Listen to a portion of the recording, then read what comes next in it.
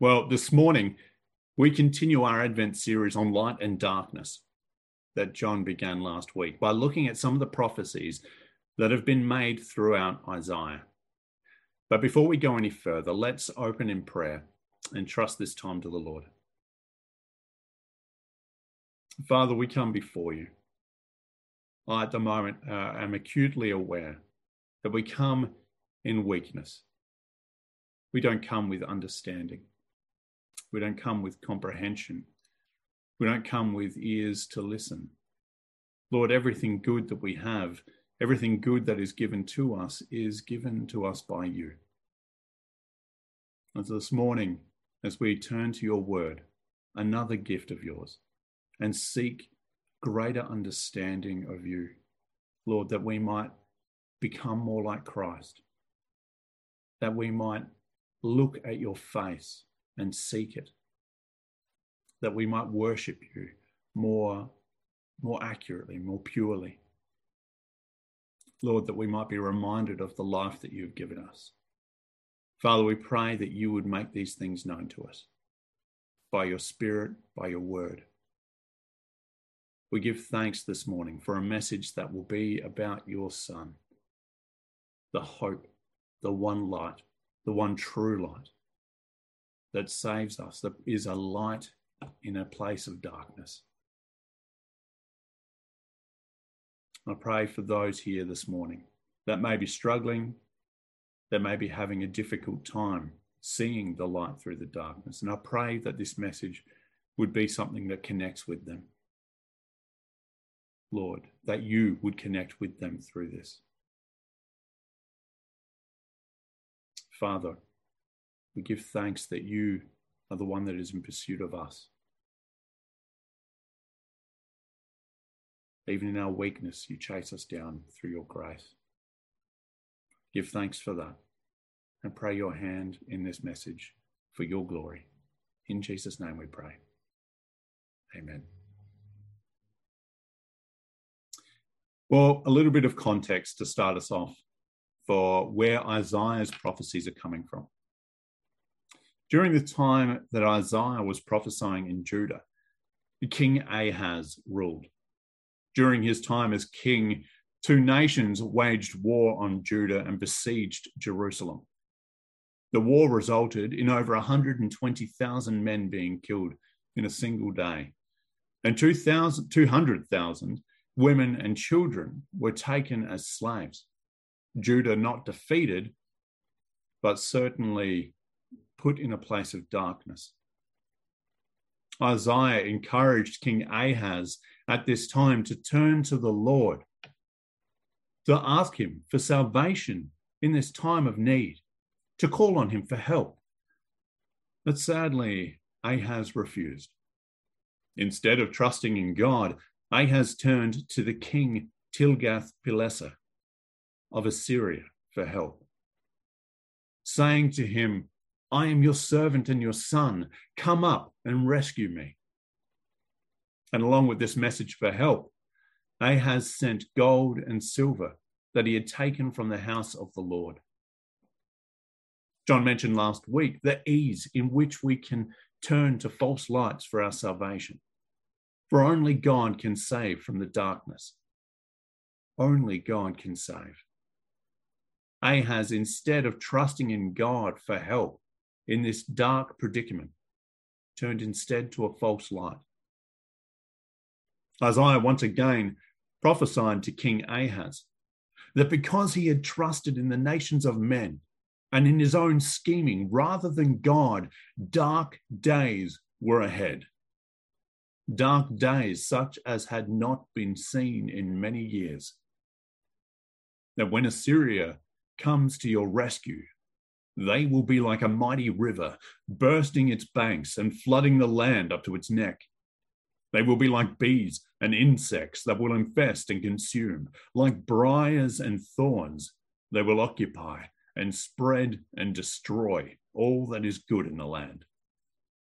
And there will be great fear among the people of Judah for the Assyrians.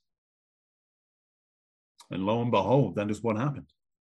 Assyria did come to the rescue of Judah and defeated the two kings, chasing them from the lands that they had taken, the land of Galilee. And rather than returning the land to Ahaz, to Judah, they remained and squatted there like a toad.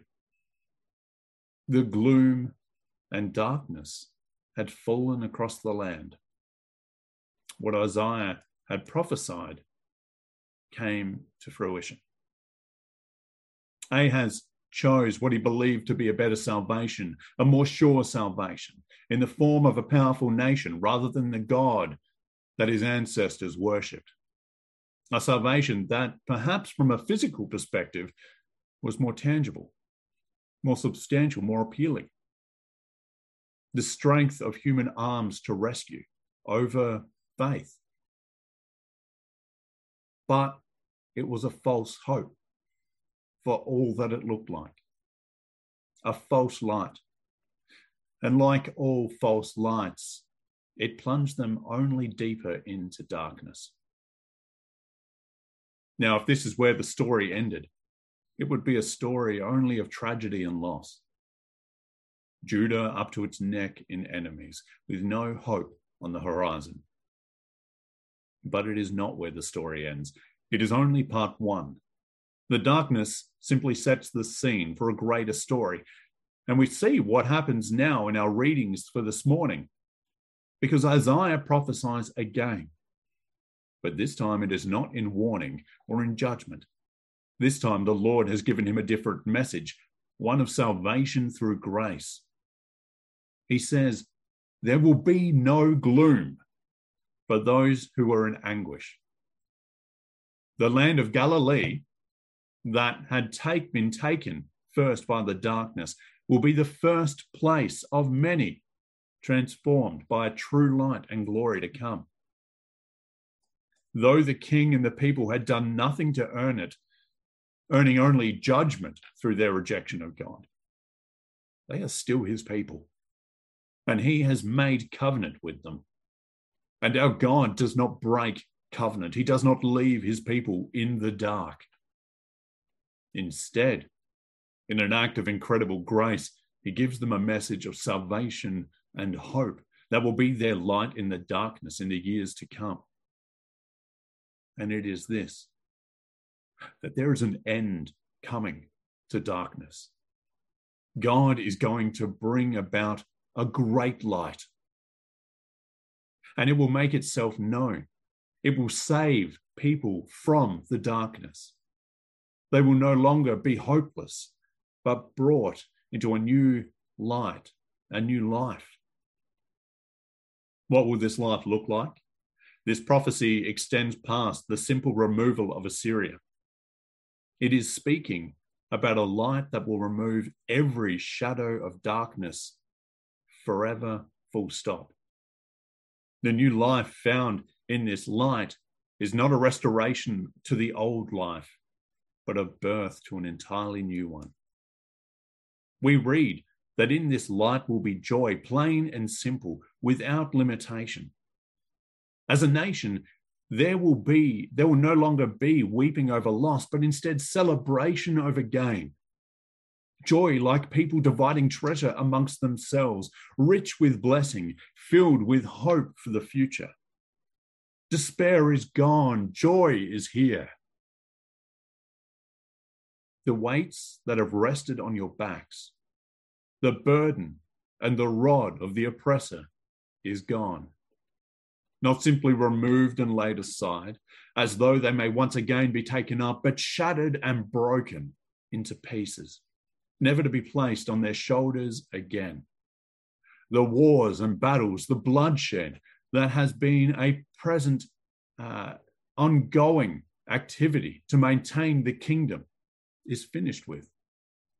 And just like the yoke and the rod of the oppressors, the boots of the marching warriors and their blood-stained clothes are destroyed by fire. Never again will the people need to put these things on and march to war. In The Lord of the Rings, the second movie, Two Towers, there is a battle for Helm's Deep. Toward the end of the battle, all hope appears lost. The impenetrable walls have been broken. The salvation the fortress offered at the beginning is revealed to be false. They are doomed. But they know that when the dawn comes, there will be salvation. When the dawn light comes, along will come Gandalf and a fresh army to save them. Everything hung upon the dawn, the coming of the sun. As with all of the blessings that Isaiah has now listed, the promises, this new kingdom of light, the salvation that the people eagerly desire and desperately need, waits on one thing: the arrival of a son, a child born to humanity. It is upon the appearance of this son that every hope for the future of Judah hangs. This child is the one that will change everything. Upon him rests the authority to shine light into the darkness and onto the people dwelling there. He will be the one that brings about the joy and blessing of the people. He will break the burdens and rods from the backs of the people and burn the apparel of war. This son, he will be their new king. And his character will not be like any other king that they have known. He will be called Wonderful Counselor, Mighty God, Everlasting Prince, Everlasting Father, Prince of Peace. What human child in all of existence should ever be called Mighty God? Many of our kids are quite well behaved at Coro, but this is something else. He is the Son of God that is coming. This Son's kingdom will never see the end of peace, yet it will only ever continue to grow. Amazing. In a time when conquest and war was the only real method of growth for a kingdom. The method of his rule, the way in which he dictates his kingdom, will be justice and righteousness forever. Now, it doesn't end there. Isaiah prophesies again in chapter 60, and it reveals that not only are the people the recipients of all this, the blessings, the king and his kingdom of light, they will also, quite frankly, they are just like kids in a lolly shop of blessings. They themselves are also going to be changed. They not only receive the blessings of God, but become a part of the blessings of God, a part of God's grace to the rest of the world. Arise, shine, for your light has come. The glory of the Lord has risen upon you.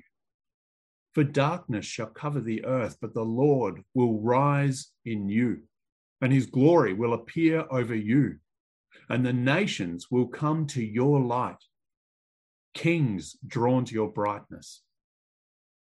The people become a part of God's divine intentions for this world.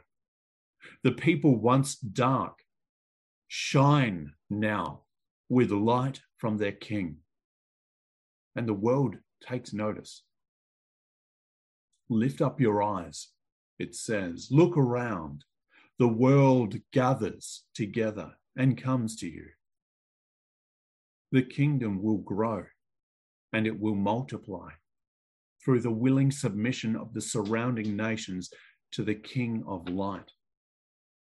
Not only will the darkness of Judah be lifted, but the darkness of the world will be. And these transformed people will be radiant with joy of a world transformed. Now, when Catherine was pregnant, she was often described as being radiant. She was bringing about a new life and was filled with joy. That's just before the season where she started waddling like a duck and struggling to get out of bed. Her radiance, though, was real, but it will be as nothing compared to the radiant joy that will come from the people of light as they see more and more nations responding to their light. For these new people that are coming, the Gentiles, are not just visitors to the new kingdom, here to see the shiny people, just as we stop at Christmas lights on houses to look, to ooh and ah, and then move on. No, they enter into the kingdom and they join in. They become the people of light. Verses 6 and 7 say that they come with gifts of frankincense and gold, ready to proclaim praise for God. They come with sacrifices acceptable and ready to glorify God. Those who once placed their faith in false lights that led only to darkness, those that dwelled and lived in darkness, are rescued by the light of the sun coming from his people. Man, what a prophecy. What a prophecy to have received in a time of darkness for Judah. When things seem at their worst, God is with us. He has not abandoned us in our time of need. He has a plan even now for our salvation. Now, when will that sun arrive? That sun upon which everything hangs? Not just a hope for Judah, but the hope of the world. The coming of this sun brings the world out of darkness and into the light. Even though it would be several hundred years until Jesus would be born, faith in God's word, trust in the promised Messiah would function as a lamp, and does function as a lamp in the darkness. These are the words of Peter in our passage. You will do well to be attentive to this, the prophecy, as to a lamp shining in a dark place until the day dawns and the morning star rises in your hearts. Though the fullness of the kingdom is not yet realized, though there is still suffering and difficulty, faith in the Son is the only light in the darkness, and it is here. Even for those who did not even see Christ born yet. Let's look to an example in Simeon as evidence of the effectiveness of a hope in Christ even before his birth. Luke 2:25-32 says this.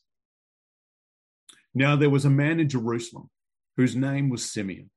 This man was righteous and devout, looking forward to the consolation of Israel, and the Holy Spirit rested on him. It had been revealed to him by the Holy Spirit that he would not see death before he had seen the Lord's Messiah. Guided by the Spirit, Simeon came into the temple, and when the parents brought in the child Jesus to do for him what was customary under the law, Simeon took him in his arms and praised God, saying, Master, now you are dismissing your servant in peace, according to your word. For my eyes have seen your salvation, which you have prepared in the presence of all peoples, a light for revelation to the Gentiles and for glory to your people Israel. Now, the description of Simeon before Jesus enters into the picture, into the story, does it paint him as one lost in darkness? I don't believe so. It says that he was a righteous and devout man, living in the light afforded to him by faith in the Son. He continued to look to a prophecy that said that Jesus was his hope, and it worked as a light. The consolation of Israel. The prophecy of Christ afforded the Old Testament saints a hope in Christ as their Saviour. It gave them a true light amidst the false ones, an escape from darkness even then. True, the kingdom of light was not yet fully realized, but it was the light of Christ. People were changed by it, like Simeon, by doing exactly what Peter said. Attend the prophecy. like a lamp in a dark place. Then Simeon actually sees him. He sees Jesus, and his light grows only brighter. Overcome with yet more joy, my eyes have seen your salvation, a light for revelation to the Gentiles. Simeon, unusually, has interpreted the prophecy correctly. He knows that the kingdom is now here with the arrival of the Son, and the light of Jesus will soon be reaching out beyond Judah to the world, the Gentile kingdoms. Something that was only ever going to happen when the Son arrived. If Simeon was amazed and his light magnified when he saw Jesus, what about Peter? What does Peter say? I saw him, the Son of Light in majesty, with my own eyes. The long-awaited prophecy is confirmed. The hope of everyone in the dark is here. Peter, of course, is recounting his first-hand account of the Mount of Transfiguration, where Jesus' face shone like the sun, and his clothes became dazzling white. And for a moment, Peter caught an unveiled glimpse of the King of Light glorified. More than that, more than an eyewitness, Peter was an ear witness. He heard the voice of the Father calling from heaven, confirming the prophecy, "This is my Son, my beloved, in whom I am well pleased." Now that he has seen Christ glorified, the prophecy confirmed, what are his instructions to the young churches? Well, this is what it is. The king, Jesus is here. Is it Jesus is here? The kingdom is here. The blessings are rolling in. You don't need to worry about this Old Testament hope. The light is all around. You don't need to focus on Jesus anymore. No. He continues only to encourage the churches. You would do well to attend this prophecy as to a lamp in a dark place. Continue to place your faith in Christ as your light. Even more so now that we have a prophecy that is more fully confirmed. Continue to look only to Christ as the one that will change everything, that will bring you out of the darkness. It would be too easy for us here and now to presume upon Christ and forget. The kingdom is here. Sin is forgiven. My future secure. And to start beginning to playfully look away from the one lamp that we have, to see what's going on with those other false lights, to believe that they will be effective in our struggles with darkness. We may forget that our only hope for escaping darkness and being brought into the light is the coming of the Son, and to continue to place our faith in him alone as our source of light. This is what effective light comes from. This is where the victory is won.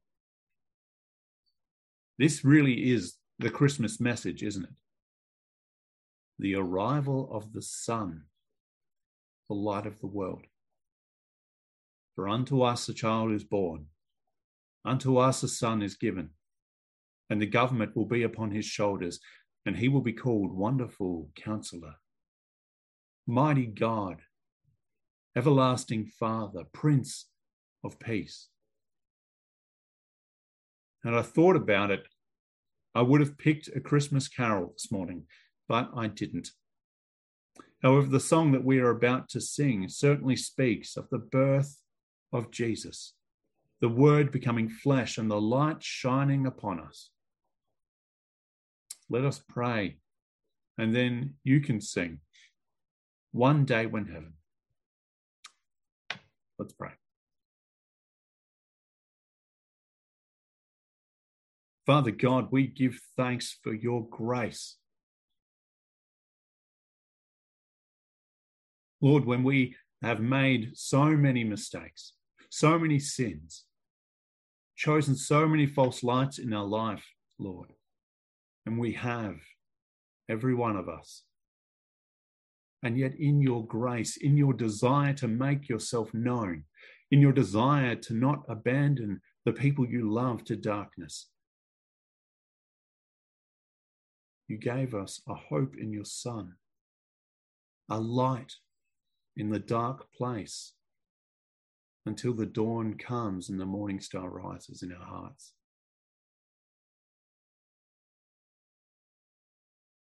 What grace. Father, I give thanks and pray for your forgiveness for our sins. And delight and rejoice in the hope that you have given us in Christ.